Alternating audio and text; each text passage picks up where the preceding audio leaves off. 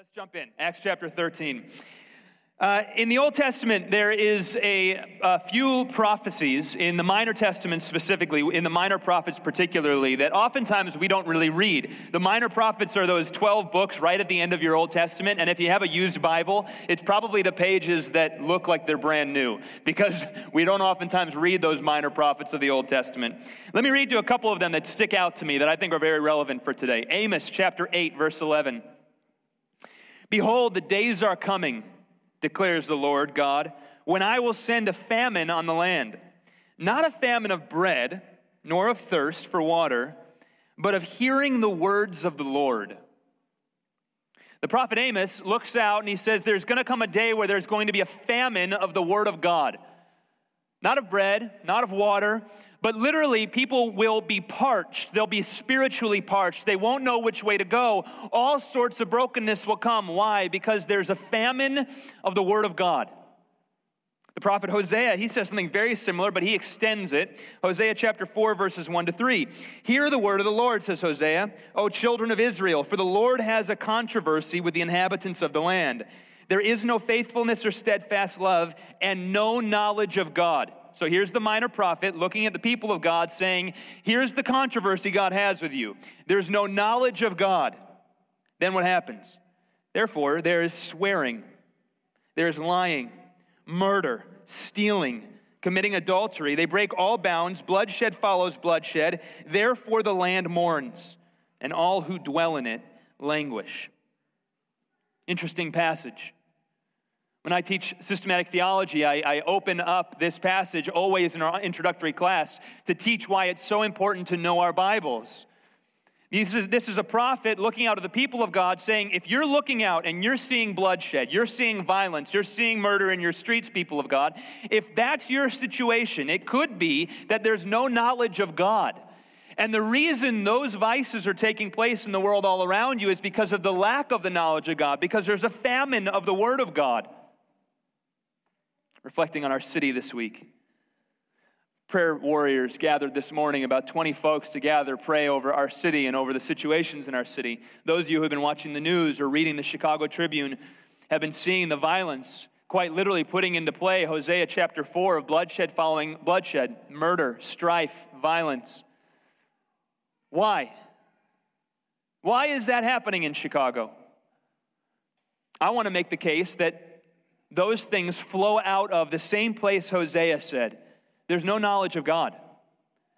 Because when there's knowledge of God, when there's love of God, when the Word of God is working in people's hearts and then it's flowing through people into the dark and the dirty places of society, then that Word of God transforms the heart. See, the heart is the epicenter of the violence. The reason that exists is because this is wrong. There's a brokenness in the human heart. But once this gets healed by the Word of God, by Jesus changing somebody, then those issues begin to take care of themselves. Every follower of Christ in this room knows that to be true on a smaller scale. If you've been walking with Jesus for some time, you know that when Jesus got a hold of you, things began to change. Not perfect, but there was progress. These passages are important for us, and we come to our theme for the day, which is the Word of God and how the Word of God needs to be central in our life.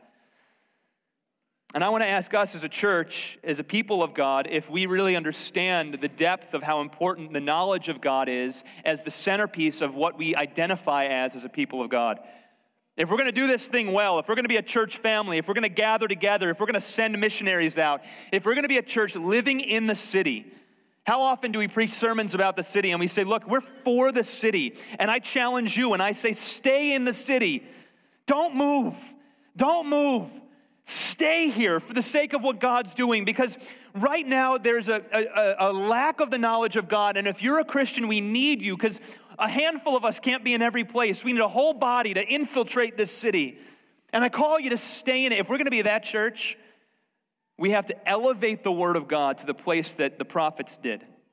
And we have to know it and believe it and live it and live as ambassadors of Christ, building our life on the Word of God. Now, when the Word of God goes out, the Word of God goes out in many forms. What I'm doing right now is quite a formal way that the Word of God goes forward. It's a formal way that God has used powerfully throughout the last 2,000 years of church history, and I would argue even further than that in Israel's history.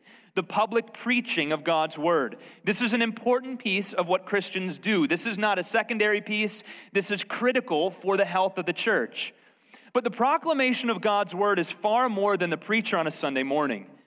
When you live your life in small groups, in community, with neighbors, with your coworkers, when you are a public advocate for the life, death, and resurrection of Jesus Christ, you're living as a proclaimer of God's Word, in some way as a preacher of God's Word in all of those places. And so whenever we think about the role of the Word of God and how we preach and why we preach that way, that's not just informing what I do on a Sunday. That's informing how we as a people of God live publicly as public witnesses for the life, death, and resurrection of Jesus Christ. Unfortunately, the preaching of God's Word has, in our modern day, degenerated into one of two things in general. Either it's become entertainment and chalked up next to a TED Talk or a helpful lecture on YouTube, or, on the other hand, it's become a psychological examination of the human heart that's largely devoid of the actual words of God. And these are the mistakes that most modern churches make. And the reason most modern churches make these mistakes is because they're afraid that if they simply preach the Word of God for what the Word of God is, that there's no power in that. And the foolishness of that entire mistake is that there's no power in the other way. It's when we preach the Word, and I'm not just saying me, I'm saying you. When you live your life on the Word and in every aspect of your life are proclaimers of God, that's where the power is. Today we get to this passage in Acts chapter 13. It's another sermon. We're coming to another sermon. I'm preaching a sermon on a sermon, which is a fun place for me to be. What we really should do is just read the sermon, call it a day, and go home. But I'm going to try to explain and unpack this sermon that Paul gave. And we're going to look at three elements. One, the context of the sermon. Two, the content of the sermon. And three, the consequences of the sermon. And the general theme I want us to be looking at is the role the Word of God plays as we proclaim the name of Jesus Christ. And I want to think through how does that play out for each of us individually. So let's jump right in. Acts chapter 13, starting in verses 13. We'll go through 15 to begin. Here's the context. Acts chapter 13, verse 13. Now Paul and his companions set sail from Paphos and came to Perga in Pamphylia, and John left them and returned to Jerusalem. Now, I'm not going to unpack that right now because in about 3 weeks, that little phrase, John left them and returned to Jerusalem, will come back up. That moment causes a huge rift in John, who's also known as John Mark, and Paul, that was almost irreconcilable. John left them. But they went on from Perga and came back to Antioch in Pisidia. And on the Sabbath day, they went into the synagogue and sat down. After the reading from the law and the prophets, the rulers of the synagogue sent a message to them saying, "Brothers, if you have any word of encouragement for the people, say it." So Paul stood up and motioning with his hand, began to preach. And then he began to do a sermon. So pause there. There's the context. Context is important. When you're going to be a proclaimer of God's word, when you're going to speak as an ambassador for Christ, you have to know who you're around. You have to know who you're speaking to and how the words that you're speaking are going to be hitting their particular heart. This is one of the reasons it's so important to prioritize life-on-life ministry. What I mean by life-on-life ministry is that you are in people's lives. You're in the brokenness of their life. You're in the challenges of their life. You're doing life with them up close and personal. So it's not just something from a distance and you're kind of blanketing, but actually you're doing life with people. That's why even from what I'm doing here, preaching, proclaiming the word as a preacher, it's so important that what we say a shepherd should smell like his sheep, right? That means that I do life with you. That way when I'm even here, when I'm proclaiming this, I'm thinking of you, your stories, what's happening in the life of our church. And I'm thinking, how does what I say hit these people in a way that actually generates change and transformation in their heart? What was his context? He was in Antioch of Pisidia. Now, this is not the same city, Antioch, that we studied in Acts chapter 11. Remember Acts chapter 11, that city, Antioch? That was a great moment in the study of Acts. Why? That was the first city where a bunch of things happened. It was the first place that Christians were called Christians. They were the first community to send out missionaries. That was a powerful Christian community. This is a different Antioch. This was a Roman province. It was a military center, and it had a very, very large Jewish population. And we're going to see that context play itself out in the way that he delivers this sermon. There's going to be a lot of Jewish roots in the sermon, meaning he's going to quote a lot of scripture verbatim from the Old Testament. Why would he do that? Well, when he's preaching and he's explaining to a group of people that know their Old Testaments very, very well, he's going to show them right there. He's going to get into their heart and reveal it for them. Now, that doesn't mean that when you're preaching to people who don't know their Bibles, you don't use the Word of God. We always use the Word of God. That'll be the main point I'm making today. But what he's doing is he's contextualizing his message to the people he's preaching to. We see that he went into a synagogue. This was something Paul often did. Now, we're getting into the section of Acts, the book of Acts. The gospel is going forward. It started in Jerusalem, goes to Judea, goes to Samaria, and now it's beginning to go to the ends of the earth, to all these cities, as Paul goes out planting churches in all these cities across the Mediterranean. The next few chapters are just going city to city as Paul preaches. And one of the regular habits Paul made is that the first thing he would do in a new city is he'd go to the synagogue. He'd proclaim that Jesus was the Jewish Messiah to the Jews in the city. And then he would go to everybody else in the city and proclaim that he was their Messiah as well, whether or not they were Jewish by ethnicity. And this was a common thing he did. Now, how would a Jewish synagogue service work? In some ways, it would be a little bit like this. There would have been a reading from the law and then from the prophets. That's two different ways of breaking up the Old Testament. And we see that in chapter 13, in chapter 13, verse 15. After the reading from the law and the prophets, that would have been how the Sabbath service worked. And then they would have called on the rabbi to come up and give a message from the reading they just had. Now, why'd they pick Paul? He was a visitor. People are asked this question all the time. One of the ways that could have happened is that maybe in those days, they asked visitors to come up and share. That's not something I would normally do on a Sunday morning, but maybe that was something they did. More than likely, Paul, the way he was dressed, signified that he was a trained rabbi in his day. You remember, Paul himself was a Pharisee. He was trained in the Word of God, and it could have been very evident that when Paul was in this synagogue, he was dressed, they looked out and said, okay, this is someone who's had training and has something to teach us. So they tap him on the shoulder. That's the context. So Paul begins to preach this message. Here's what's important for us thinking about context. As you live your life, you are in all these different relationships with people in your spheres of influence. You have your jobs, you have your neighborhood, you have your neighbors, you have family, you have friends. And your job as a Christian is to be so deeply embedded in their life that you know your Word of God so well that you help bring the Word of God to bear into the practical, personal places of their life. Listen to 1 Corinthians chapter 9, verse 22. Paul later says, I've become all things to all people, that by all means I might save some. I do it all for the sake of the gospel, that I might share with them in its blessings. I become all things to all people. I want to ask you if that's actually a part of your heart that you think about on a week-to-week basis. This is important for us as Christians. One of the things that happens to us is we get in a very selfish rhythm of life. And our selfish rhythm of life is I'm living my life, I'm going about my life my way, I do things the way I want to do them because that's who I am. And I'm living in a city and I'll spend my time how I spend my time. But that's actually not the Christian's heart. If you're a follower of Christ, you've been placed in this place for such a time as this, equipped with the Holy Spirit and the Word of God, and your role is to look into the sovereign providential relationships you have, and you say, how do I become all things to all people that by grace I might save some? How do I communicate this precious message I have in a way that's going to speak to their heart? The only way that works is if you're in people's lives. That's the context.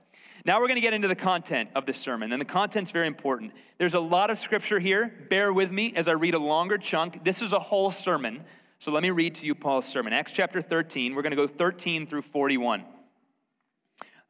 16 through 41.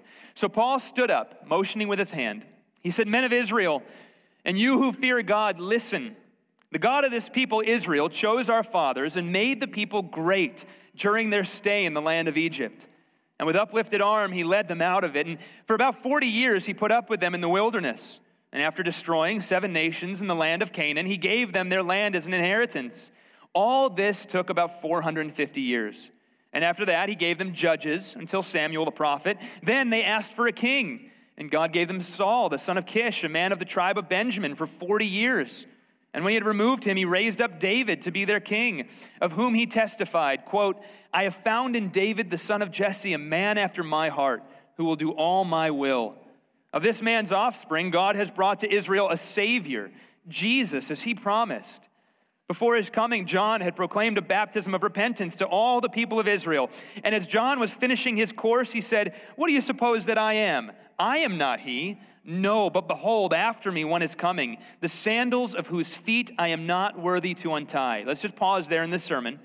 What Saul is doing so far is he's looking back over all of history, and he's reminding the Jewish people that he's preaching to of their history and what God has done in their life. And he's saying, remember when God brought you out of the land of Israel? Remember when God established you as a people in the land? And remember when God gave you that King David? It all pointed towards Jesus Christ. And that's how he starts this. He goes back over their own journey. This is so important. He's contextualizing. He's going through their own journey. He says, your identity, every marker in that journey of yours as a people was to point you towards Jesus. All right, pause. Contextualizing how you live this out. I want you to think about the people in your life. When you are ministering to somebody, and you're looking over their life, and they're coming to you, and they're bringing their problems to you, and their heartaches, and their griefs, and their struggles, and you're looking over their life, what Paul just did is what faithful Christians do in relationships. You come along somebody who's struggling, and you look back over their life with them, and you say, it was all always pointing to Jesus. I know you don't see it yet, but you remember that? You know how you shared that happened to you when you were 11 years old? God was preparing you. He brought you. Do you see how he brought you through that? Look at this. You remember that? That was the Lord's providential hand. Because look, they don't see it with clarity. But as a Christian, you do. There is no moment untouched by the providential hand of God. He's over it all.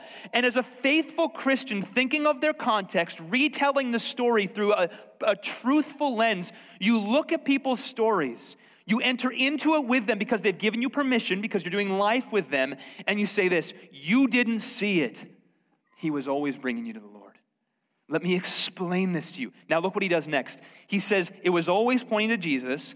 Now he says, now let me explain Jesus to you. You get real clear. Pick it up where he left off, verse 26. Brothers, sons of the family of Abraham, and those among you who fear God, to us has been sent the message of this salvation. For those who live in Jerusalem and their rulers, because they did not recognize him, speaking of Jesus, nor understand the utterances of the prophets, which are read every Sabbath, fulfilled them by condemning him. And they found in him no guilt worthy of death. They asked Pilate to have him executed. And when they had carried out all that was written of him, they took him down from the tree and laid him in a tomb. But God raised him from the dead, and for many days he appeared to those who had come up with him from Galilee to Jerusalem, who are now his witnesses to the people. And we bring you the good news that what God promised to the fathers, this he has fulfilled to us, their children, by raising Jesus. As also it is written in the second Psalm, you are my son, today I have begotten you. Now pause here before I finish the sermon. What's he doing? He walked with them. He said it always pointed to Jesus. And then he gets to the death and the resurrection of Jesus. You cannot share Jesus unless you explain the death and the resurrection of Jesus. Fundamental mistake. I'm going to unpack this in more detail later. But he's explaining Jesus was not just a good teacher. He was not just another rabbi. You want healing? You want to know what all that was pointing towards? It was pointing to the death and the resurrection of Jesus Christ.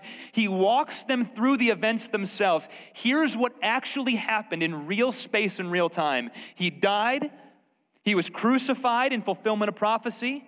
He was resurrected by God on the third day. He appeared to many, and those men are now bearing witness and testimony of Jesus all throughout the Mediterranean. And it was all in fulfillment of prophecy. And then he gives them the meaning of it all. Verse 34. And as for the fact that he raised him from the dead, no more to return to corruption, he has spoken about this in the Old Testament this way. In that prophecy where it says, I will give you the holy and sure blessing of David. Therefore, he says in another psalm, you will not let your Holy One see corruption. He's saying, look, your psalms, the Old Testament you read, it always spoke of this. For David, after he had served the purposes of God in his own generation, fell asleep, that means he died, and was laid with his fathers and saw corruption. But he whom God raised up did not see corruption, Jesus. Let it be known to you, therefore, brothers, that through this man, forgiveness of sins is proclaimed to you. What's he doing?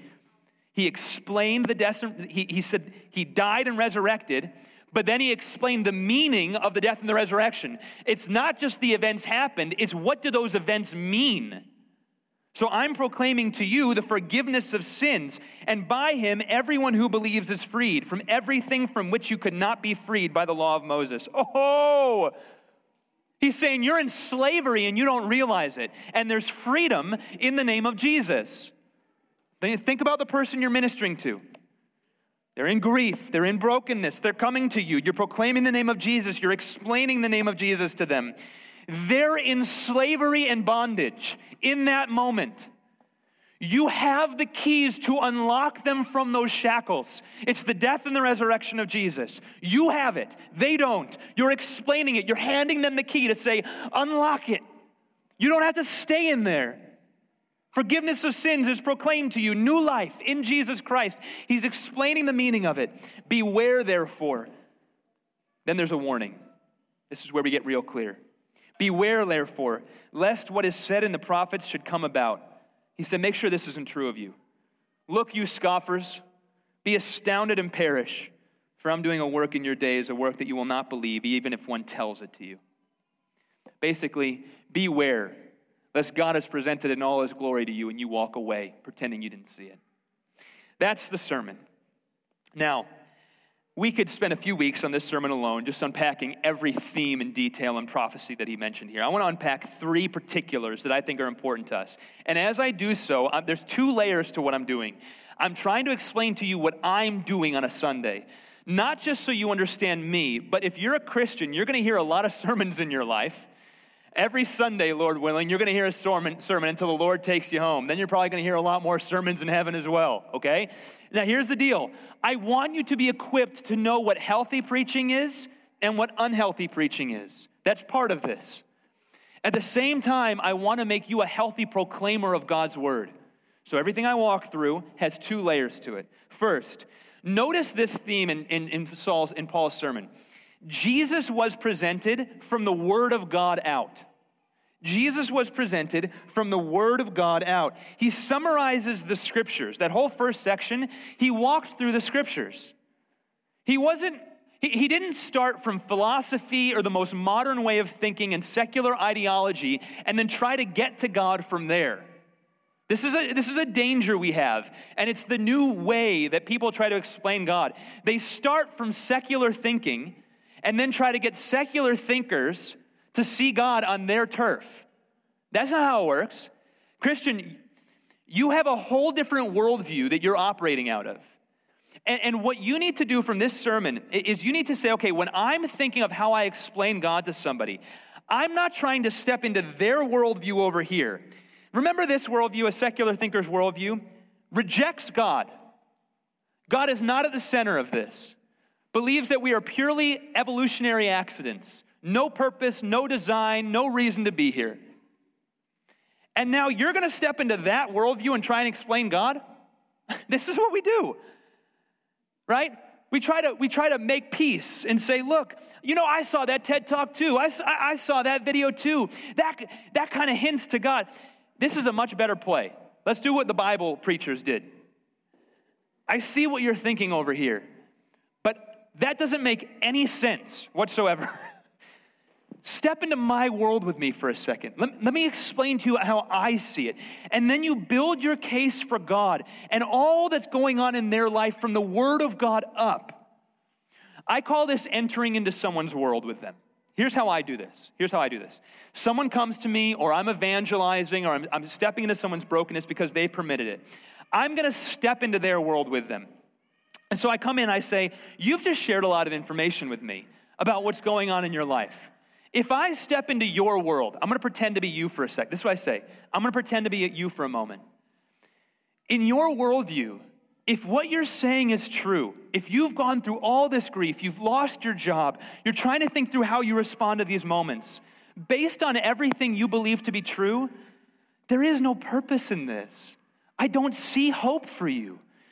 But let me share with you my worldview. See, I actually think that's wrong. I think there's a whole nother way to see this. If you step into my world with me for a second, see, I believe that God has orchestrated everything to point us towards something really deep here.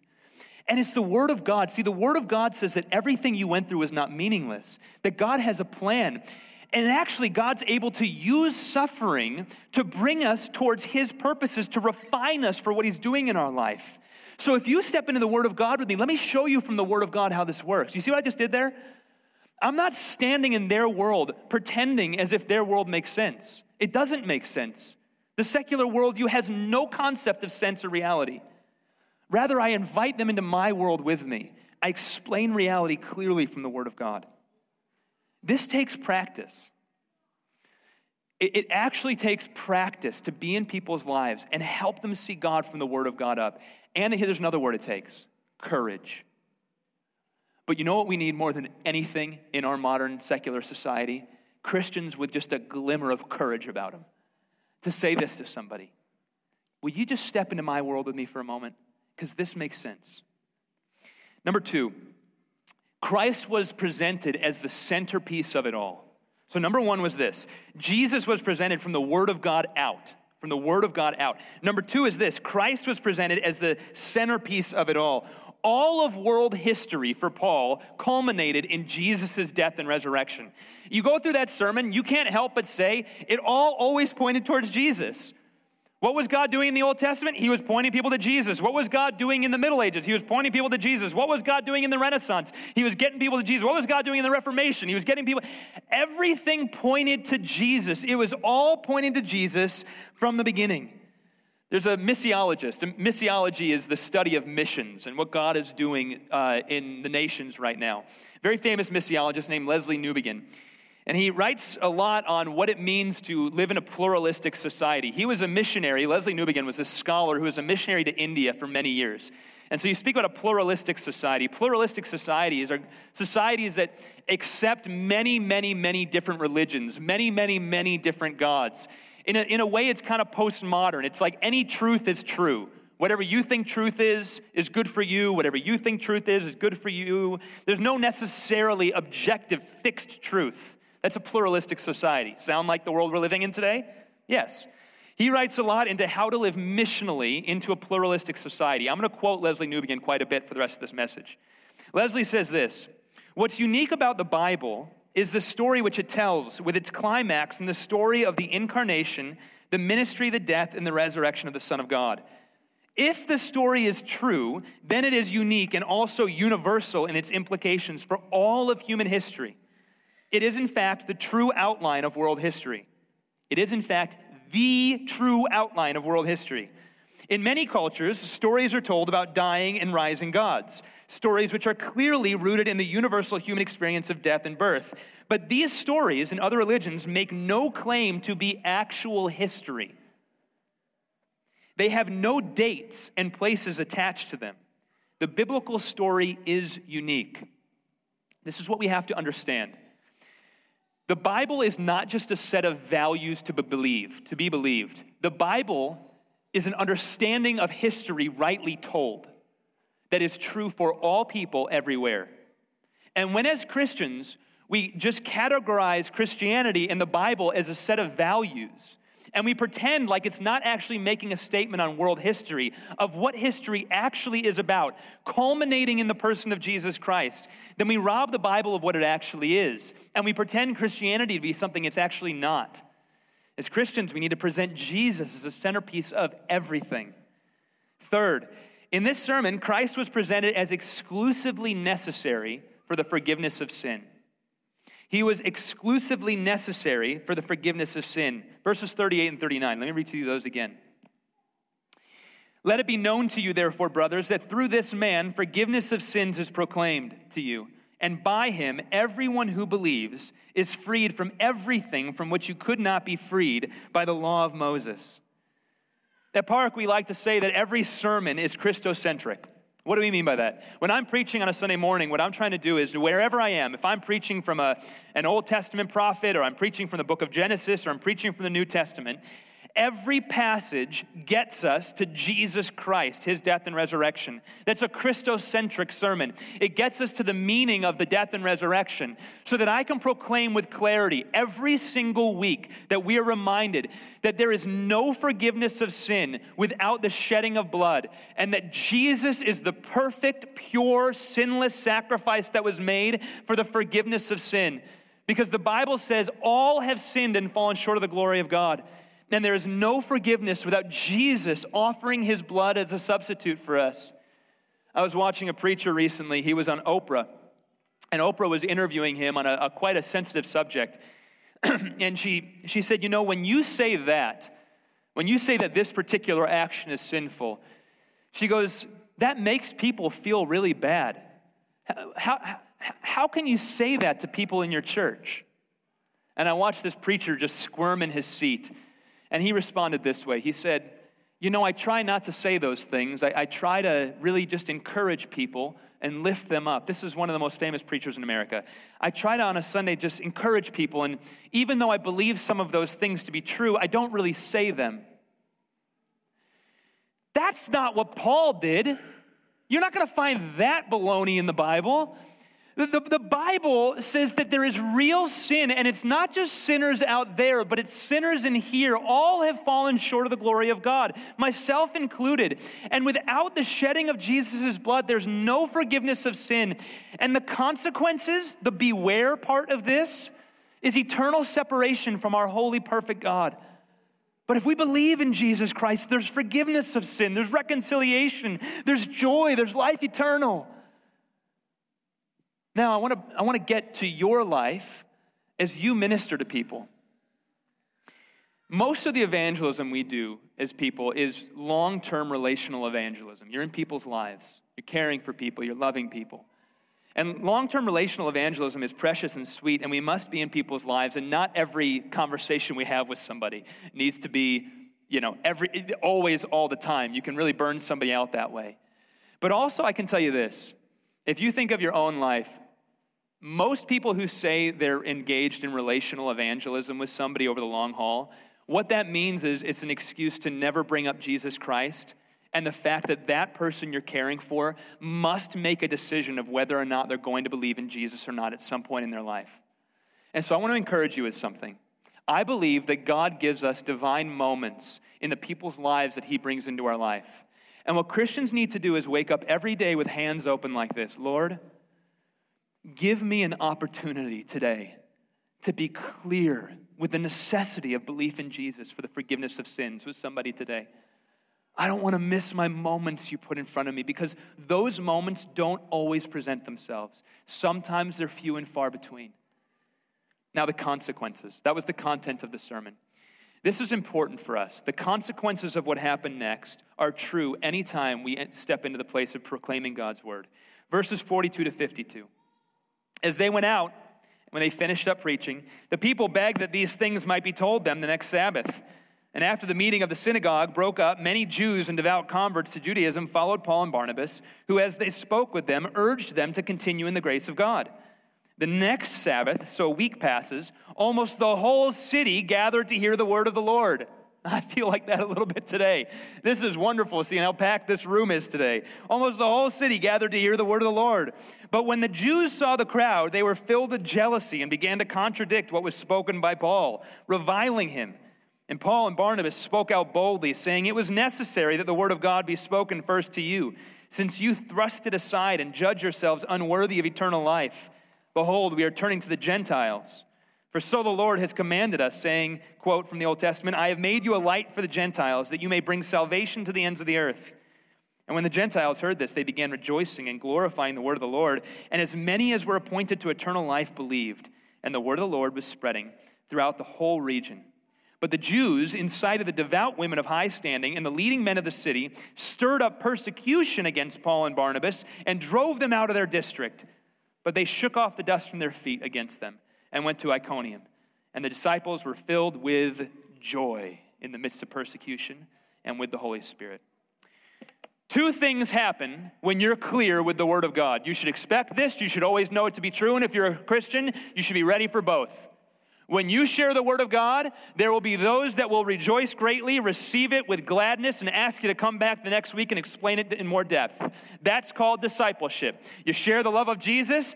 They believe in Jesus. You've met their brokenness. You show them how Christ heals them. They say, yes, I want it. You bring them to church with you, but then you don't leave them alone. You say, now I'm in your life. I've got work to do. You bring a book with you next time. You start walking them through life-on-life ministry, helping them grow into a disciple maker themselves.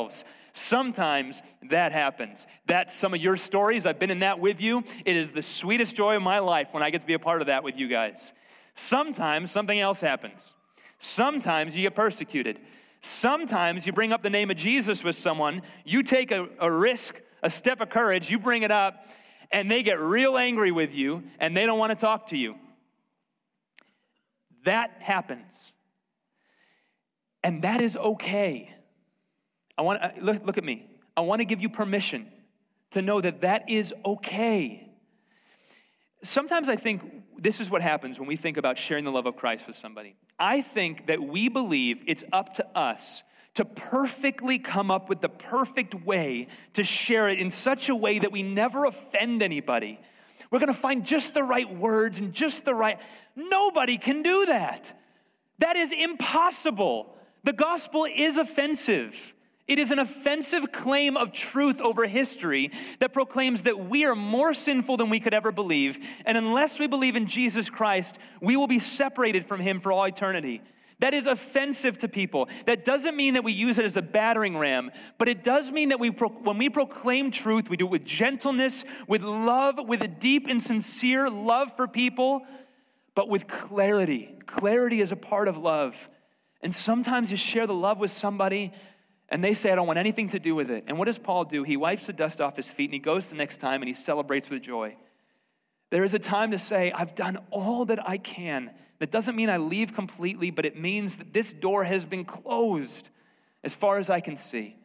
Church, in our place we're living, this pluralistic society we're living in, we need to be prepared for both of those. And we cannot be afraid when the second of those happens. It is okay. In fact, what we find in this passage is that they then go out and celebrate all the more. Leslie Newbegin again says this. He says, when Christians affirm, as they do, that Jesus is the way, the true and living way by whom we come to the Father, they are not claiming to know everything. Notice this. We're not claiming arrogance here. We're not claiming to know everything. They are claiming to be on the way and inviting others to join them as they press forward towards the fullness of the truth, toward the day when we shall know as we have been known. Let me make sure we leave today with this. The Christian should be the most humble person in society. We're not claiming that we know everything, but we are claiming we know one thing. We know that Jesus went to the cross for the forgiveness of sins, and our experience and the knowledge of God proves in our hearts the depth that it is true. And if we have found the most precious treasure in the world, then the deepest longing every Christian should have is that everyone they know around them comes to share in that treasure with them. And I want to submit to you something today. If you have no desire in your heart for anyone else around you to share in the treasure of the love of Christ, if there's just nothing in you that beats to say, it's so good, I've got to share this with somebody. If there's nothing in you, I don't think you understand the treasure yet, because it is that good. It changes you from the inside out. And what I want to do in this place is lift up a generation of people that can't help but sing their hearts out to Jesus and say, someone around me has to know this. I started this sermon by bringing us to the Old Testament passage that said, there's a famine in the land for the word of God. And then what happens? Violence, murder, strife. If you want to see your city change for Jesus, it's not that you're going to develop another program. It's not that the politicians are going to get their act together. It's that Christians are going to start living this way. It's that Christians are going to start taking steps of bold courage, faith-filled love of other people, humble steps of dependence on God, taking the opportunities when they come to present the gospel in clarity that Jesus is the one who changes hearts. Jesus is the one who changes cities. Jesus is the one who changes families. Jesus is the one who heals the things that no one thought could be healed. Him alone. You're not going to do it. No program is going to do it. The brokenness around you is healed by one person, by one name, as we sang this morning. That's the name of Jesus. I invite you to be a proclaimer of that message. Pray with me. Heavenly Father, we love you. God, we are floored at times by the boldness of the apostles and the lack of boldness and courage in us as modern day Christians. Jesus, I pray in the name of Jesus for a Holy Spirit-filled, just breaking forth and unleashing of proclamation that Jesus is as good as we sing about on a Sunday morning. God, I pray that we would be those kind of people that are so salty and compelling in our faith that someone has to look in on us and say there's something different about us. Please, Jesus, raise that up in us. We're tired of seeing Chicago making international news for its violence and its strife and its bloodshed, and we know why. There's no knowledge of God in the land. Lord, we pray for healing in the land. Lord, we pray for revival in the land.